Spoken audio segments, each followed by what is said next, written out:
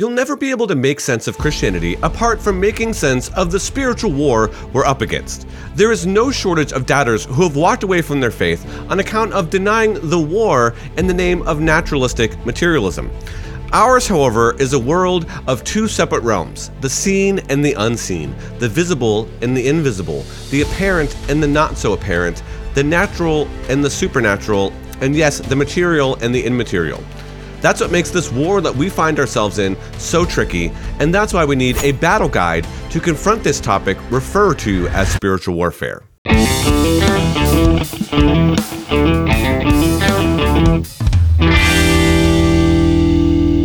We come to the end of our three-part series on spiritual warfare, but not before offering you a battle guide to help you the next time that you find yourself in the foxhole on this seemingly endless war. Welcome to the show that loves doubters. Here in Christianity Still Makes Sense, we are making sense of the doubts that can deconstruct our Christian faith with near apostate and now pastor and apologist Dr. Bobby Conway. I'm your host, Tim Hall.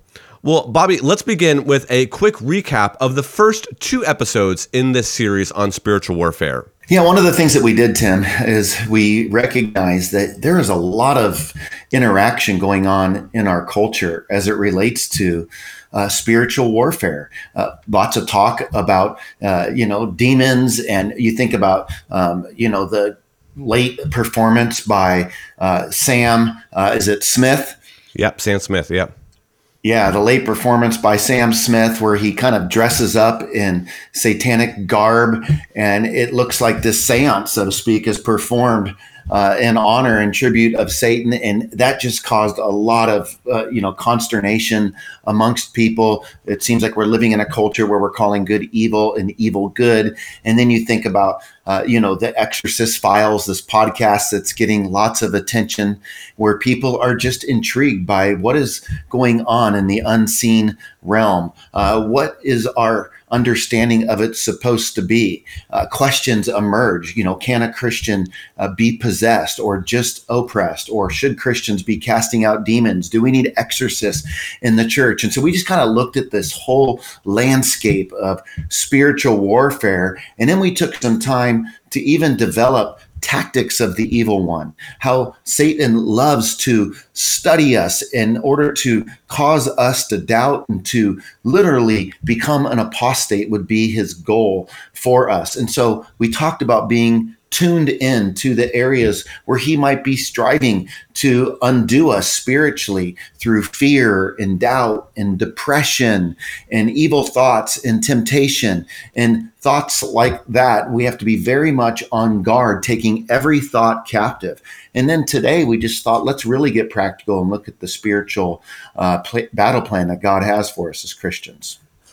And I will highlight some of that. There's no shortage of Satan in pop culture. You described some there. Let's take a look at this headline. The headline is Jack Black to play Satan in Dear Santa Christmas movie. I'll read a little quote from the article. It says, actor Jack Black, whose off-camera resume includes leading a mass prayer to Satan and mocking Christian opposition to same-sex marriage, is reportedly set to star in a Christmas movie about, you guessed it, Satan. Clearly, spiritual warfare is alive and active in our world today. And if our audience has had any experience fighting this war, man, we would love to know it in the comments of this video. So head on over to our YouTube channel, leave a comment there.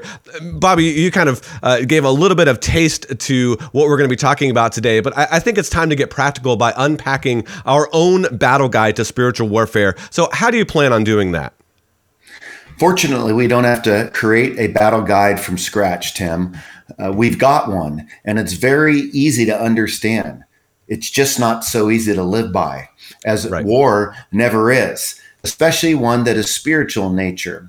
Our battle guide comes from Paul the Apostle in his letter to the Ephesians, and I'll walk through this a little bit, but in chapter 6, verses 10 to 20, we can look at this plan that God has for us. And he begins this section, Paul does, in verse 10, where we are told to be strong in the Lord. And that's key. We need to keep a strong relationship with the Lord, for spiritual warfare can wear us out. And tired soldiers are vulnerable soldiers.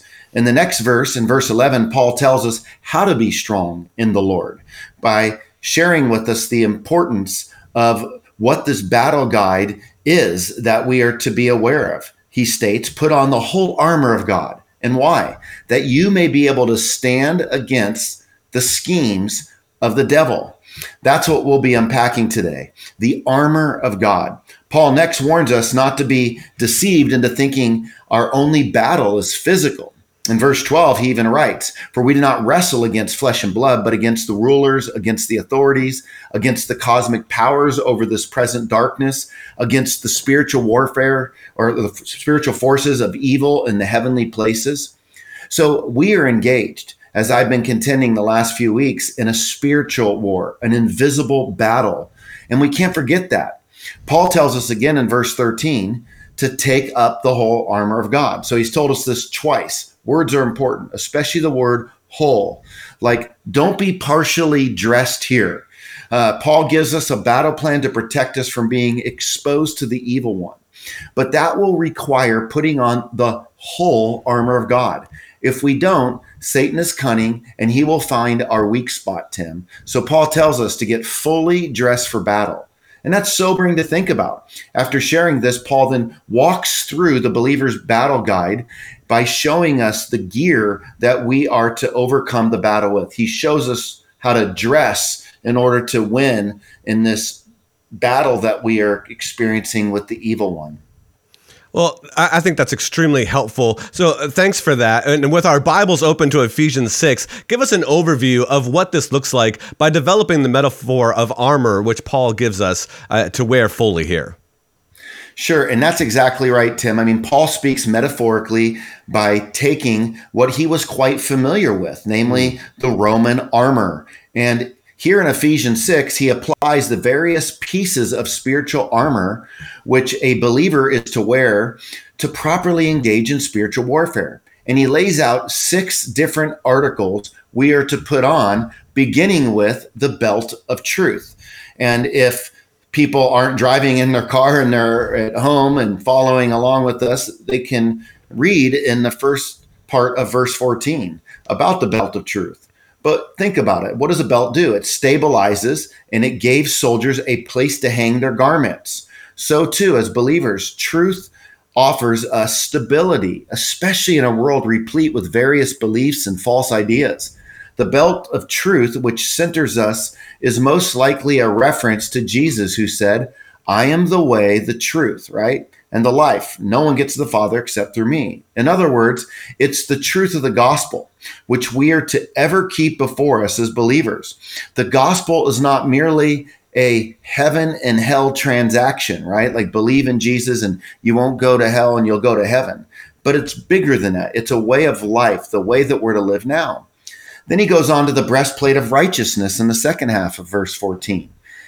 These breastplates were made of metal plates or chains, and they covered the body from the neck to the waist, and they would be on both the front and back of the soldier. The breastplate also served to protect the heart. And the scripture is a running storyline to the importance of walking in righteousness. That's the way of blessing. And Satan wants all of us to walk in unrighteousness, to get off track. Our character and the continued development of it is so crucial in being part of a battle plan to guide us in this warfare. And so if we lose our character, we'll lose the battle. In verse 15, he goes on, Tim, and he says, hey, there's the sandals, right, that you're to put on. And this would refer to missionary footwear. And sandals with hobnails in the soles would give better footing for battle. So by remembering the gospel of peace that we're bringing to others, and by remembering apart from the gospel, there's no ultimate peace, we will find greater courage to stay the course with firm footing as we advance the gospel into our spheres of influence. Well, okay, so you're about halfway through this kind of armor metaphor, but before you keep going and to develop this a little bit more, I'd like to remind our audience that if you're finding this helpful, you can let us know by liking this video on our YouTube channel. And if you are doubting, you might want to consider subscribing to our YouTube channel, as we provide lots and lots and lots of resources for people just like you. Bobby was once where you are, and he knows what you're going through. So let's continue. What are the final articles in this armor metaphor that we're looking at here, Bobby? In verse 16, Paul talks about the shield of faith, and we're to take up the shield of faith. The Roman shield was about 4 by 2 feet. Okay. It was made of wood covered with leather. And so this shield of faith was supposed to be able to, ward off the darts that came at the soldiers. And so Paul leverages this metaphorical example to say, when the schemes of the evil one are thrown at you in the form of darts, take up the shield of faith. Don't buy into it, right? So the shields were constructed also to interlock an entire line of soldiers together to create a wall before their enemy. So the message is, we don't go to battle alone. No, we are told in all circumstances, we are to take up this shield of faith. And so that's important as well. It's also helpful to remember that when Satan causes us to doubt our faith, that we have community, that we are in to that we are with other people in the midst of community, Tim, because this is not a battle that we're meant to fight alone. And unfortunately, a lot of times people start struggling with doubts, or they're going through spiritual warfare, and Satan picks them off. They get isolated. But I love that idea of these shields of faith. They interlocked. So this Roman army, they could get locked in order to fight off the darts together. They were stronger together. And I think that that's really important for us as well. And then the helmet of salvation in verse 17, helmets protected the Romans. It refers to protecting our minds as believers. And while Christians can't lose their salvation, they can lose their joy of it if they're living unprotected in their walk with Christ, if they're just not walking in the way of the word. So living the Christian life without a helmet is even more dangerous than playing football or hockey, or even riding on a motorcycle without a helmet. We are to keep every thought that comes into our mind, we're to take it captive so that we can make it obedient, so that we don't get off track. And then there's the sword of the Spirit, Tim, in verse 17 in the second half. And this is the only offensive piece of armor. It was a short dagger that the Roman soldier attached to his belt. You don't stay a white belt, right? As believers, Satan is a multi-striped black belt. So we need to advance in our understanding of the Word of God. We need to get stronger in how we understand it, and we need to be deeper in it. And so the Bible is the sword that Paul would be referring to, that we're to take up. We're to know how to use the Word of God. And that's how Jesus overcame temptation. You'll remember in the wilderness, he was our perfect example of combating twisted truth with total truth. When you think about Matthew chapter 4, after he was baptized, it says that the Spirit led him into the wilderness. And while he was out in the wilderness being tempted by the evil one, we see how Jesus interacted. Satan used the Word of God on 3 different occasions to tempt Jesus. But each time Satan was taking the Word of God out of context, and Jesus would basically say, here is what the Word actually says, for it is written. And so Jesus quotes from Deuteronomy on 3 different occasions. And you got to wonder, if Satan came and tried to have a heyday on us, twisting scripture up from Deuteronomy, would we recognize the error? Would we be able to counter that twisted truth out of the book of Deuteronomy? Well, Jesus was able to. And one of the things, I love this metaphor. I mean, it is one of those things that growing up, my brother was really into, kind of the knight in shining armor pieces, the Roman army. And so this Ephesians chapter 6 just really hit home. And I love that we've kind of lost some of that in our culture. We don't really understand all these different pieces. So I really appreciate you kind of going through this with us. So it's interesting how Paul, kind of closes off this section on spiritual warfare while not referring to it as an article to wear. It is every bit as crucial to winning the war as the other pieces. It is not more. So share a little bit about that. Just talk to us a little bit more about that. Yeah, that's so true, bud. After discussing the battle gear, Paul wraps up by stressing the importance of prayer. Yeah. Listen to these verses right here. He writes in verses 18 to 20, praying at all times in the Spirit with all prayer and supplication. To that end, keep alert with all perseverance, making supplication for all the saints, and also for me, that words may be given to me, in opening my mouth boldly to proclaim the mystery of the gospel, for which I am an ambassador in chains, that I may declare it boldly as I ought to speak. So he tells us that we need to remain in prayer, to pray for others, and for the gospel to be advanced through proclaiming it boldly.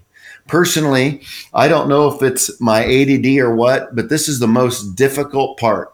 I find it a lot easier to send little prayers up to God, but sitting still and praying for a long time in uninterrupted fashion, that can be hard work. It doesn't come natural for me. I wish it did. But I think about Paul. Here he is in prison already for sharing the gospel. And what does he want prayer for? That he'll keep sharing the gospel. He was definitely committed, and he was somebody who modeled wearing the full armor of God. I am right there with you. And as far as that ADD prayer thing, much easier for me to do the short prayers, throughout the day often. But, I'm confident that this was helpful for many listeners, especially as they think about this idea of spiritual warfare. And I know that I'm personally thankful for God's word and just how practical it is. So it's as if Paul was intentionally kind of aimed to develop a picture that could serve as our battle guide to this spiritual warfare, as you've laid out, so that we would never forget it. So as we wrap up this whole series, do you have any final thoughts for us to consider here? And we'll kind of dive into this a bit deeper as we move on throughout the show here. Yeah, I would say a couple things here, Tim, as we try to pull this series together. If you are experiencing spiritual warfare and feeling discouraged, draw on some courage from 1 John 4:4, which reminds us, he who is in us is greater than he who is in the world. And we need to remember that.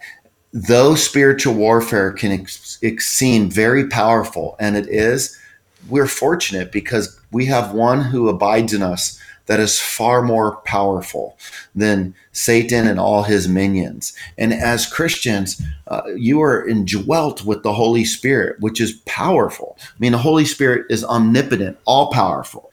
The evil one is a created being. He's not all powerful. He's a lot more powerful than we are. But as believers, we can know that he who is in us is greater than he who is in the world. Not only that, when you think about the whole idea of a third of the angels rebelling against God with the fall of Lucifer, we also can be encouraged by knowing, hey, that means 2/3 of the angels didn't fall.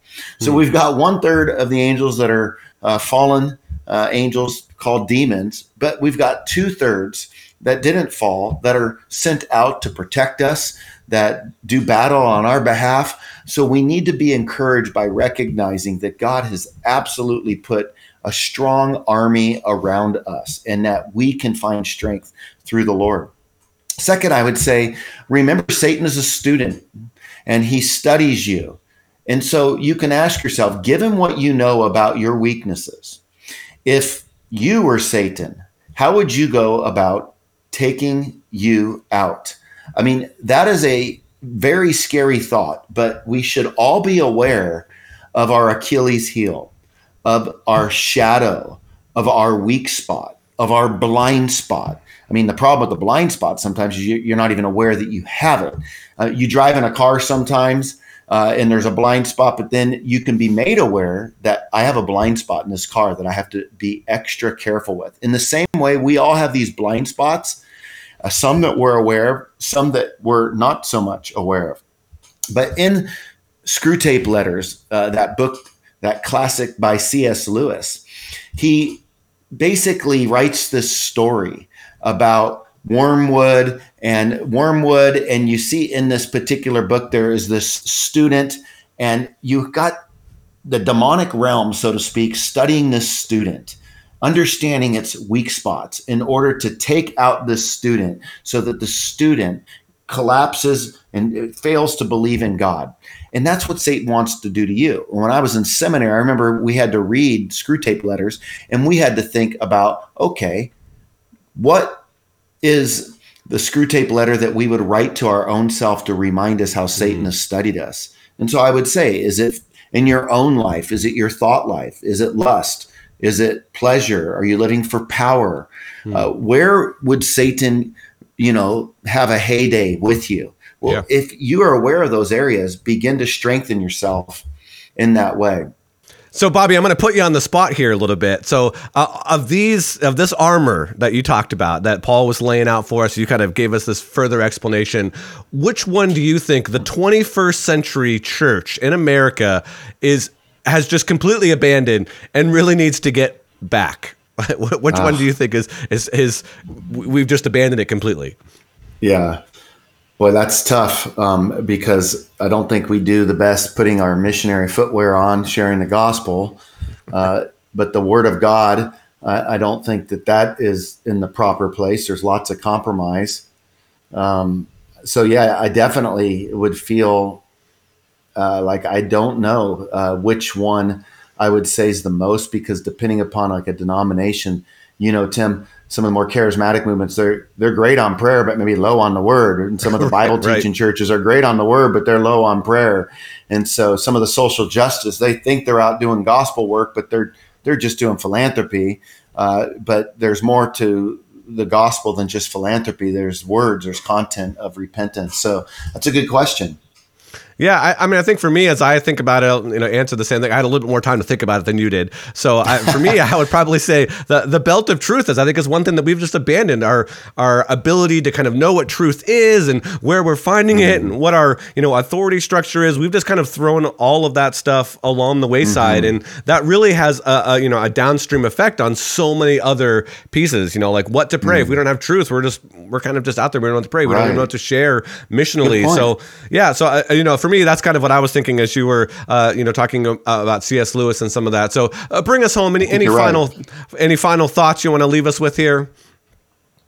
I would just say that in the end, we need to remember that God wins, and that should really encourage us that God is going to bring his plan to fruition. As I shared recently on an episode of walking into my garage in Southern California, and there was a rattlesnake going into the blanket. And I saw that rattlesnake, and I got a shovel, and I decapitated it. And it was a baby rattlesnake. Those are more poisonous. And you could see the body on the shovel, and sitting next to the body that was just kind of swirling around was the head. And the mouth kept opening and shutting. And it was the creepiest looking thing. This head sitting off to the side of this body swinging around. Eventually, the body ran into the detached head, and the detached head bit down on its own body and then croaked. And as I thought about that, I thought, that's Satan, right? He's wreaking havoc. It looks like he's alive, but he's been decapitated. Oh, death, where is your sting? Jesus on a cross has dealt with the enemy once and for all. It's just a matter before we realize he's truly croaked. Well, this show just scratches the surface of the whole topic of spiritual warfare. And if you want to know more on this topic, be sure to check out the other 2 episodes that we did in this series. And I look forward to meeting you next time as we are making sense of Christianity. Thank you for checking out this episode of Christianity Still Makes Sense. This show is just one of the many resources available to those who are doubting their Christian faith. You can also find others at ChristianityStillMakesSense.com. This is a listener-supported show, and your gift of any amount helps shows like this continue. Click on the donate link on our website. Also, catch Bobby on Pastor's Perspective, where he answers your questions. Finally, if you're watching on YouTube, be sure to click subscribe and check out our other videos on the channel.